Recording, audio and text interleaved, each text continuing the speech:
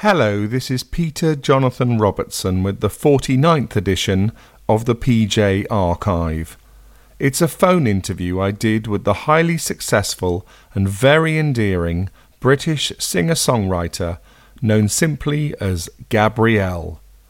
We spoke in late 2001 when GABRIELLE was promoting a greatest hits album. You know, understandably, you've called your greatest hits Dreams Can Come True. Yeah. Do you feel all your dreams have come true? I feel a lot of them have. I mean, I like to think I've got a lot more, and I've got a long way to go, but so far so good, you know. I mean, even my dreams couldn't have been as good as this. I couldn't have dreamed this up. It's like, you know, like when you have your dreams, and sometimes they're pretty sedate, and it's like when this all kicks off, it's like, oh my God, this is amazing. Do you still have to pinch yourself a bit? Oh yeah, I still do. How does it feel to be Britain's most successful female artist? Oh my God, I still question whether I'm the most successful, because, you know, we've got like Mel C, who sold so many albums in the UK also, and I think she's fabulous. I'm just happy to be up there with the best of them for now, because I still think, God, is it, you know, am I worthy of that title? But to be honest with you, I'm just loving it at the moment. I'm just trying to do my thing. What about the title of Queen of British Soul? Oh, I'm a bit scared when you say that, because I would say I do like pop soul, where it's popular music with Gabrielle Soul, my soul in it.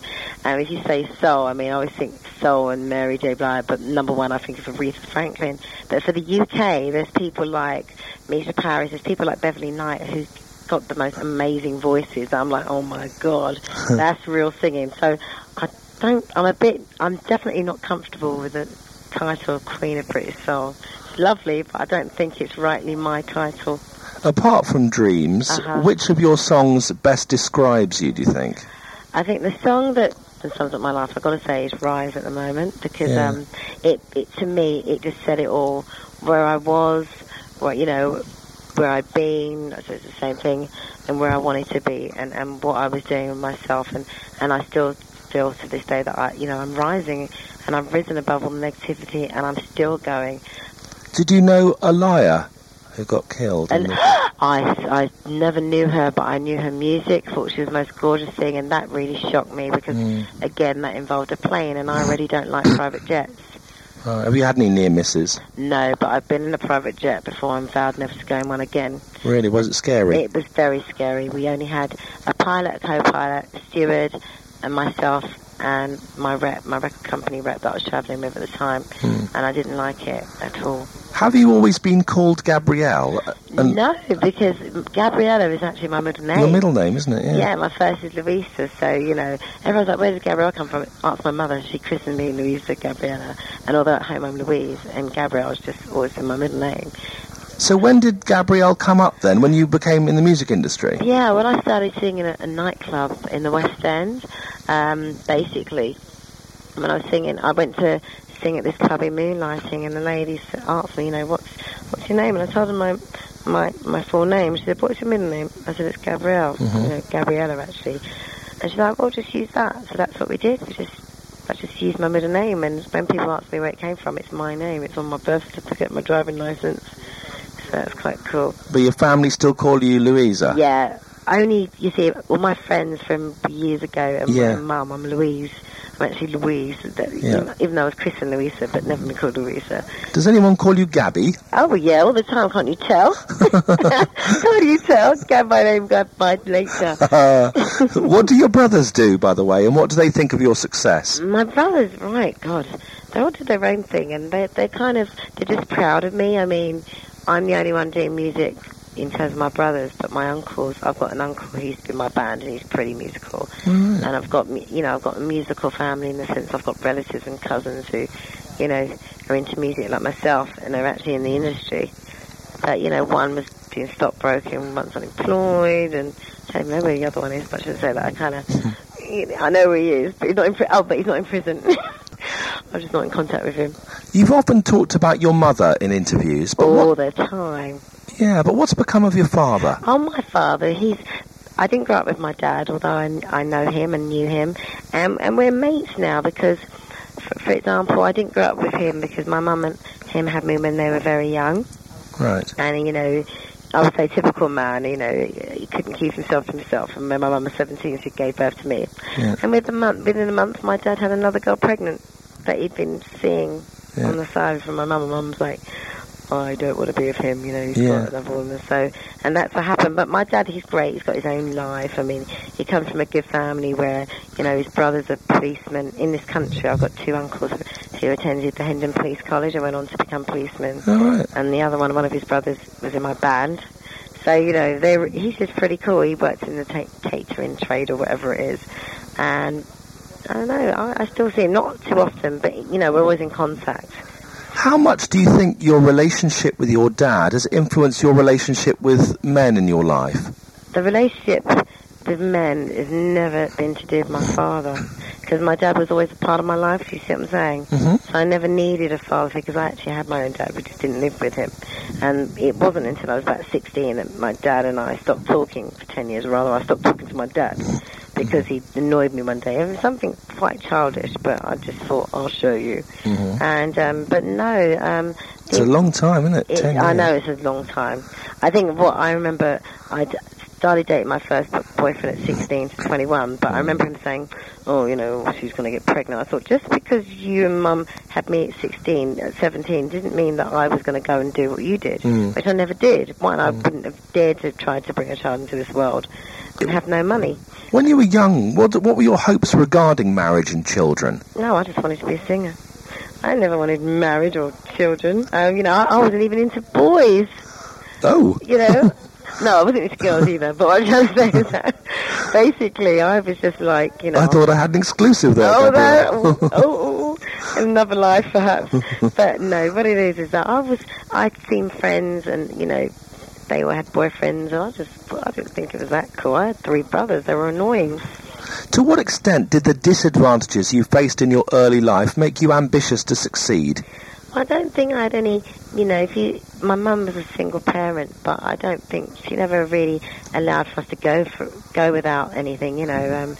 I never really, growing up now, I don't think I had a disadvantaged life, although I read in the papers, you know, oh, we lived in here and, you know, my mum 4 kids, yeah, but Mum held down 2 jobs, you know, that you got the latchkey kids now, and we were kind of semi-latchkey kids because my mum would get home just after we did, you know. We didn't have to stay at home for longer, maybe than half hour, 45 minutes. But it's often been said that you were put down a lot as a youngster. Definitely. Since you've been successful, have you come across any of the people who put you down? Yeah, and one girl totally tried to deny it. I didn't actually say to her, oh, and you're one of the ones. She actually came up to me and said, oh, I've got a bone to pick with you. I read about your hard time at school and we never treated you so bad. And I was laughing because I thought, I remember her name, where she lived, everything. Because when somebody affects you when you're young, you're like 12, 13, and if they say something that's quite cutting, then, you know, you don't ever forget it. And although I never lost sleep over it, but you don't forget. I'm one of those people, I've been often told I never forget things, so I tend not to. And if someone's been mean, I'm not going to harbour it against them and lose sleep over it, but I won't forget. And she was one of those people, so I kind of laughed because I thought, God, doesn't it? It must do her, you know, it must be annoying, you know, after she'd been so cutting in her remarks to me, and she was supposed to be a friend, to later on seeing me out there and, you know, the dodgy-eyed girl on the TV and singing songs that I've written myself. And it's said that artists are often made even more creative and effective by difficulties they've faced. Do you think that's true of you? I think that's very true. I think that who I am today, I mean, for many people, it's not just a solitary experience, that, you know, what happens to you when you're young shapes the person you are and become. And I think that a lot of me, you know, even if it's some of my flaws, like my insecurities, my mum tried to teach me to be strong, but when you go to school and your mum's not there, and, you know, you got friends or so-called friends who can be quite mean, I wasn't a weakling, but it did change my perception and made me think, God, not everyone's nice, but you naturally, that's a natural learning thing, you know, you eventually find that out for yourself. And, you know, and so even my insecurities that I might talk about my big butt or something, that's because everyone used to point it out to me when I was younger, on my big feet, you know. What size are those feet? Oh, they're bigger than the boats. And you don't forget those things, but, you know, you know, but I guess I'm lucky that my nature and personality wasn't that I would say, right, I'm going to kill myself. Yeah. So, Yeah. So, I interviewed your friend Misha Paris just the other day. yeah. Oh, she's fantastic. There are some very strong similarities in your life. You see, I've got nothing but respect for that woman because to me she's like that strong woman. She's like an Amazon for me. She's amazing. Gabrielle, to what extent do you feel that the difficult times you've been through have been fate's counterbalance for the good times? I think it's about karma for me, and I think that a lot of the negativity, for example, my self-esteem and like just the way I looked, and then it's ironic that all the things that I didn't like about myself, you know, I never imagined that I could be on TV and just be the girl next door, have the lazy eyelid, and have success, because I was told, I mean, I had a voice coach years ago who said, oh, you know, you've got to stop dressing like that, you can't be the girl next door. To now have the success where, you know, my eyelid was something that affected me, you know, in terms of my insecurity and stuff. And yet there I was on TV with this eye patch over it. Talk about bringing attention to it. And I think that it's really weird, because it's almost like, in a way, it was a good thing to happen, because there are a lot of people out there who are told, well, you can't do this, and you can't possibly be on TV and have any form of success if you don't look a certain way. So by having that success, it's made me realise, wow, it's not the way that people say, and anything is possible. You know, you got Jeremy Beadle who has you know, a hand, and I never noticed it for years, and I looked and I thought, he's got something wrong with his hand, and I was like, wow, there is someone out there who's like me and is not perfect. During the really tough times a few years ago, did you ever consider quitting Britain to escape the bad publicity? Oh, I did. I was going to take my son away abroad forever and ever, amen. That was it. Where? To the Caribbean. Well, good choice. Yeah, hot, remote, people are not interested in what's happening in London, and nobody knew me out there. What changed your mind? My mother. You know, she was like, you can't run away from something that wasn't your fault. To what extent did having a child stop you from going over the edge then?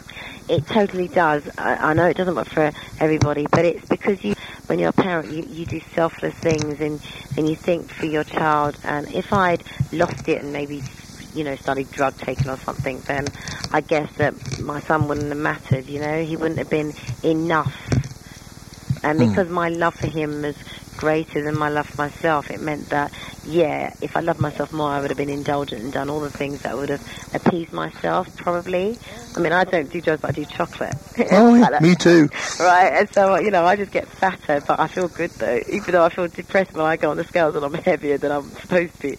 And so when my mum was, like, trying to make me see sense, and that you can't just run off and take your kid and blah, blah, blah, it was a case of, I don't, you know, my son comes first, and it means that I'm going through all this shit, and I'd rather just lay down and die. But you know what? No, I can't, because my son needs me. He's more important than I am. But in order for him to get the best of me, I have to be good to me. Your song from Bridget Jones's Diary was very well received. Will you be working on the sequel? I haven't been asked, and I'd be a bit scared, actually. Why? Because when I first wrote Out of Reach, when I was first asked to do it, I was really scared. I thought, I don't know if I could. And because I've read the book, I was able to put myself in Bridget Jones's shoes. So when I was writing Out of Reach, it was because I was Bridget Jones and I'd felt that pain. Yeah. So, you know, and it was, I remember when I wrote it and I thought, well, you know what? I hope they like it. If they don't like it, well, I'll just use it on my album instead. Oh. And, you know, the idea that you could be rejected is like, oh no, I'm not good at handling rejection, I'm a big baby. So I'd be scared, because this one has been so well received that I'd be scared just in case I didn't do as good a song, you know. So I'm like, let someone else come and try their luck. Have you yet been approached to act? A couple of times, like in shows. Like one a few years ago was something they had called Hair. Yeah. And I'm like, I'm still trying to master my own craft, let alone acting. And I say hats off to all those actors out there, because I have to film a video and I moan. I'm like, not a whole day. For Hair, you'd have to get your kit off. How... Is that? Oh, well, I didn't know that. Oh, yes, a naked one. They want to see my kit off, love.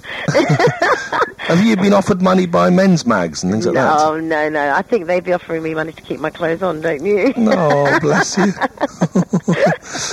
You've often expressed dissatisfaction with your appearance. Are you not satisfied yet? No, because I'm still a fat cow in my own words.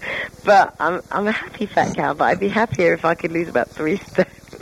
I'm waiting for disaster to strike, like like Vanessa Feltz, did you know something? Yeah. It won't, because I've had disaster and it just made me eat. So I say hats off to Vanessa, who decided she's going to do something about it. She looks fantastic.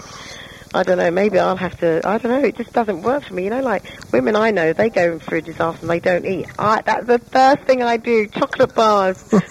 Me too. How much does the youth and beauty-obsessed aspect of the music business bother you? Oh, it doesn't, because you know what, my mum's 49 and she'd look half bad, and while she's got fantastic skin, I'm like, you know what, there's always plastic surgery if I don't like myself later.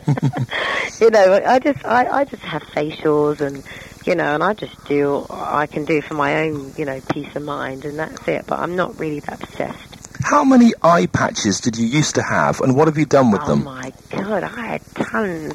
I had so many, to the point where a lot of them were being collected from joke shops, and then they were being made for me. Some of them were given away to charity, and the others, my son found a load of them that I forgot I'd had. And because we'd moved house, he'd found like a whole load of like, what are these for, Mummy? And it was really weird because, you know, I guess he's seen a couple of pictures when he was younger and not taken them on board. And now it's like, God, Mummy used to wear an eye patch. You know, and he put one on the other day and I really laughed because it was so funny because it had all sequins on it. I'm like, oh my God. Did your fans wear them when you did? You know something? Never. I wasn't that lucky to have like a huge following like that who'd wear my eye patches. I don't think they thought it was cool enough. Well, I suppose there was respect for you as well, because they realised it was, you know, for a serious reason. Yeah, but I didn't mind. I would have actually liked to have had a few. You know, like how Boy George had the audiences coming dressing like Boy Georges. I would have loved that, actually. How many pairs of sunglasses do you own? Oh my God, I've got over 100 pairs. Really? Not Elton John standards, by this make called Replay, because they do the best shape for me, and I'm only now discovering other makes, but Replay were like the glasses that they're the best shape. If ever you see me, I've got they hide everything. Will you ever perform without your eyes covered? Nah. Why not? Because I don't think people would probably miss the show and everyone would be trying to see what's the matter with my eyes or something, and I wouldn't feel 100% confident, you know. But sometimes I go on stage and my glasses aren't as dark. Like, I've had a few sheer ones, but I feel really conscious. Is it true that Bob Dylan wrote to you to congratulate you on Rise? I don't know if he wrote to me, but I know he sent something somewhere in the sense of when we first did the song, my record company had to send the tape to him for approval or not, and we got a reply from Bob Dylan's people or Bob Dylan himself, because I never actually saw the correspondence saying that he loved the song and we can use it. But I never actually got a telegram or anything. That would have been nice because I think it's amazing. But if ever a reply was sent, I haven't got it and it's being withheld. Have you ever seen his film Pat Garrett and Billy the Kid? I actually haven't, you know. Because that particular bit you sampled is throughout the film. Yeah. Have you ever met Dylan? You haven't met him, I presume? Never met him, no. Would you like to? Of course I would. Yeah. One time I was on tour, but the day he was meant to be coming over to the UK, I was away, and I was so gutted because it would have been so nice just to meet him to thank him, because, you know, he's a great storyteller, he's this great musician, he's well respected, and, you know, that would have been amazing for me. But all is not lost. I'm hoping one day it will be possible. You did a lovely song with these 17. Yeah. Will there be any more collaborations? I don't really do them, and I really loved the one I did with V17 because they're a great band. And if ever I was ever asked, right, I would have to say, please, David Gray, pick me. I love David Gray, and he's the only person on the entire planet I'd love to sing with. As to whether he'd like to do one with me is a different story, but I just love him, so I'm content to listen to him on my stereo. When you met Nelson Mandela, did he say anything you'll never forget? God, I remember him saying, you know, that was a beautiful song, and at one stage I wanted to come up there and dance and sing with you, and I was like, you should have done. Yeah. So that was really nice. I'm like, oh my God, he was getting into my music. What song had you sung? Dreams. Oh, lovely, yeah. It's been reported that you're among the 50 richest women in Britain. How does that feel? I don't know how that feels, because that's the first I've heard of it. Is it? I'm rich, I'm comfortable, I'm happy, and, you know, if it's one of the happy lists, that's nice, but that's the first I've heard of it. What do you spend your money on? What do I spend my money on? Let me see. I'm not materialistic, but I do have nice things. But most of apart from the most of it is spent on my house, my son's education and clothes, because I'm a shopaholic, and just friends, really, friends and family who, if anyone needs things. But anyway, we won't go there because they know who they are, and I don't have to share that with you. That's all right. But but no, I'm pretty, I'm not really a mad spender or anything, because I don't have loads of money like Posh or anyone like that. I'm all right, that's it. Apart from David Gray, what's the last CD you bought, and what do you think of it? Nelly Furtado and Eve, those are the last two, and they're fantastic. Eve is the one who's just sung a song with Gwen Stefani. Right. And Eve has got an album called Scorpion. She's not a new artist now, although this is the album where a lot of British people are hearing about her. And I just think it's quite fresh, very American, but it works, and she's just really cool, and I wouldn't mind having pink hair also. And then you've got Nelly, and it's kind of that R&B kind of vibe, R&B, a bit hip-hoppy. Like her, you're known by this one first name. Is that a great source of pride to you? Yeah, I don't mind, yeah. It's nice not to have to bother with a second one. I've got one, but it's kind of nice, yeah. You're known to be an avid reader. What's the last book you read, and what did you think of it? Right, the book that I'm reading at the moment, I've got Dusty Springfield's autobiography. Right, called? Well, it's kind of the one that I would say, because she's dead, and obviously all her friends kind of took part in writing this. But it's fantastic. I forgot you know what? I can't remember the name of it. It's just her autobiography. And did you ever meet her? Never. But you're a big fan? I'm a big fan of hers. And the thing is, this woman went for a lot of she's language shit in the early days, and then having to do with her sexuality and stuff. And I just picked it up at the airport. And it's amazing so far. What was the home you grew up in like? The home I grew up in, in southeast London, Brooklyn, it was all right. It was fine. 4 bedrooms. It was okay. It wasn't a rich house. It wasn't a poor house. It was just average. Have you ever revisited it? No, but I do in my dreams. I've had some nightmares on that road in my dreams in the same house. Like I wake up and I'm in that house. And whilst I didn't have bad memories there, it's really weird that in my dreams I keep revisiting that old house and my old school. Well, how old were you when you left that house then? About 16, 17. What was growing up in South London like? It was fine. It was cool, because it's really weird, because I hear report, I've read stories and it makes it look like it's all ghetto, and it's so not ghetto. It was just cool. Everyone knew one another. It was just, quite a suburb, really. When did you first move away from home? When did I? I was about 21. I was an old bag when I left home. When you became successful, did you treat yourself and your mum to nice new homes? Not when I first became successful. I don't think I just bought myself a house and me and my mum moved in it. And now my mum's got a new home and I've got a new home. So yeah, but I've treated us both too. So yeah, I suppose it's now like 8 years later. How much evidence of your career is there in your home? Evidence of my career, like gold discs and pictures. They're not up at the moment, but I do have a couple. Like I've got loads of discs which aren't up, but they're going to go in my gym room. Right. Yeah, and my mum's got the rest because I don't really need them. Or my mum likes them. You've won a lot of awards. What do you do with them all? Oh my God, they're all at home on various mantelpieces. And do you like showing them off, or I only like. For example, like if workmen come round, they get hidden in the cupboard because they think they can come round and charge you more money. Oh yeah. But I show them off to just my friends and closest family. Like you wouldn't come in and know it was my house, and maybe if it's in my room, or in the bathroom, you'd see something that's kind of cute that I can strategically place things, in what I call cute places. Have you got a studio at home and a piano and stuff? I've got space for a studio that my manager reckons that's where I'm putting my studio. Right. Where is your songwriting most inspired? At home, on holiday, or?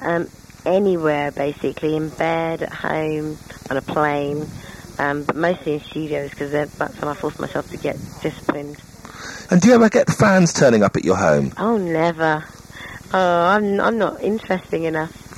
You never had any weird fans? No, not really. I've had young fans where I kind of mother them and worry that, like young girls outside at, maybe, what have I done? It was Capital Radio's old building, and we had this young 16-year-old. I'm like, no, you can't stay out there. Let's get her in and give her some tea and then get her home. And so And she kind of stayed with me for a few years, and she's married now. Really? She's young, but she's married. No kids yet, but I'm waiting. Would you like your son to follow in your footsteps? No, I want him to be whatever he wants to be. If it means following my footsteps, then I'll be happy with that, and I'll help him out as much as I can. But I want him to do what he wants to do, and he's only 6, so, you know, that changes every day. What do you want to achieve with the rest of your life? I just want to be happy and to be remembered as just an artist who's done some cool songs and had a fun time. But what would make you happy? What would make me happy? Oh, a continuation of my career. Right. One of your songs is called I Wish. Yeah. What do you wish for now? So I could maybe set out a gig like Earls Court, like Madonna, or do like Wembley Stadium one day.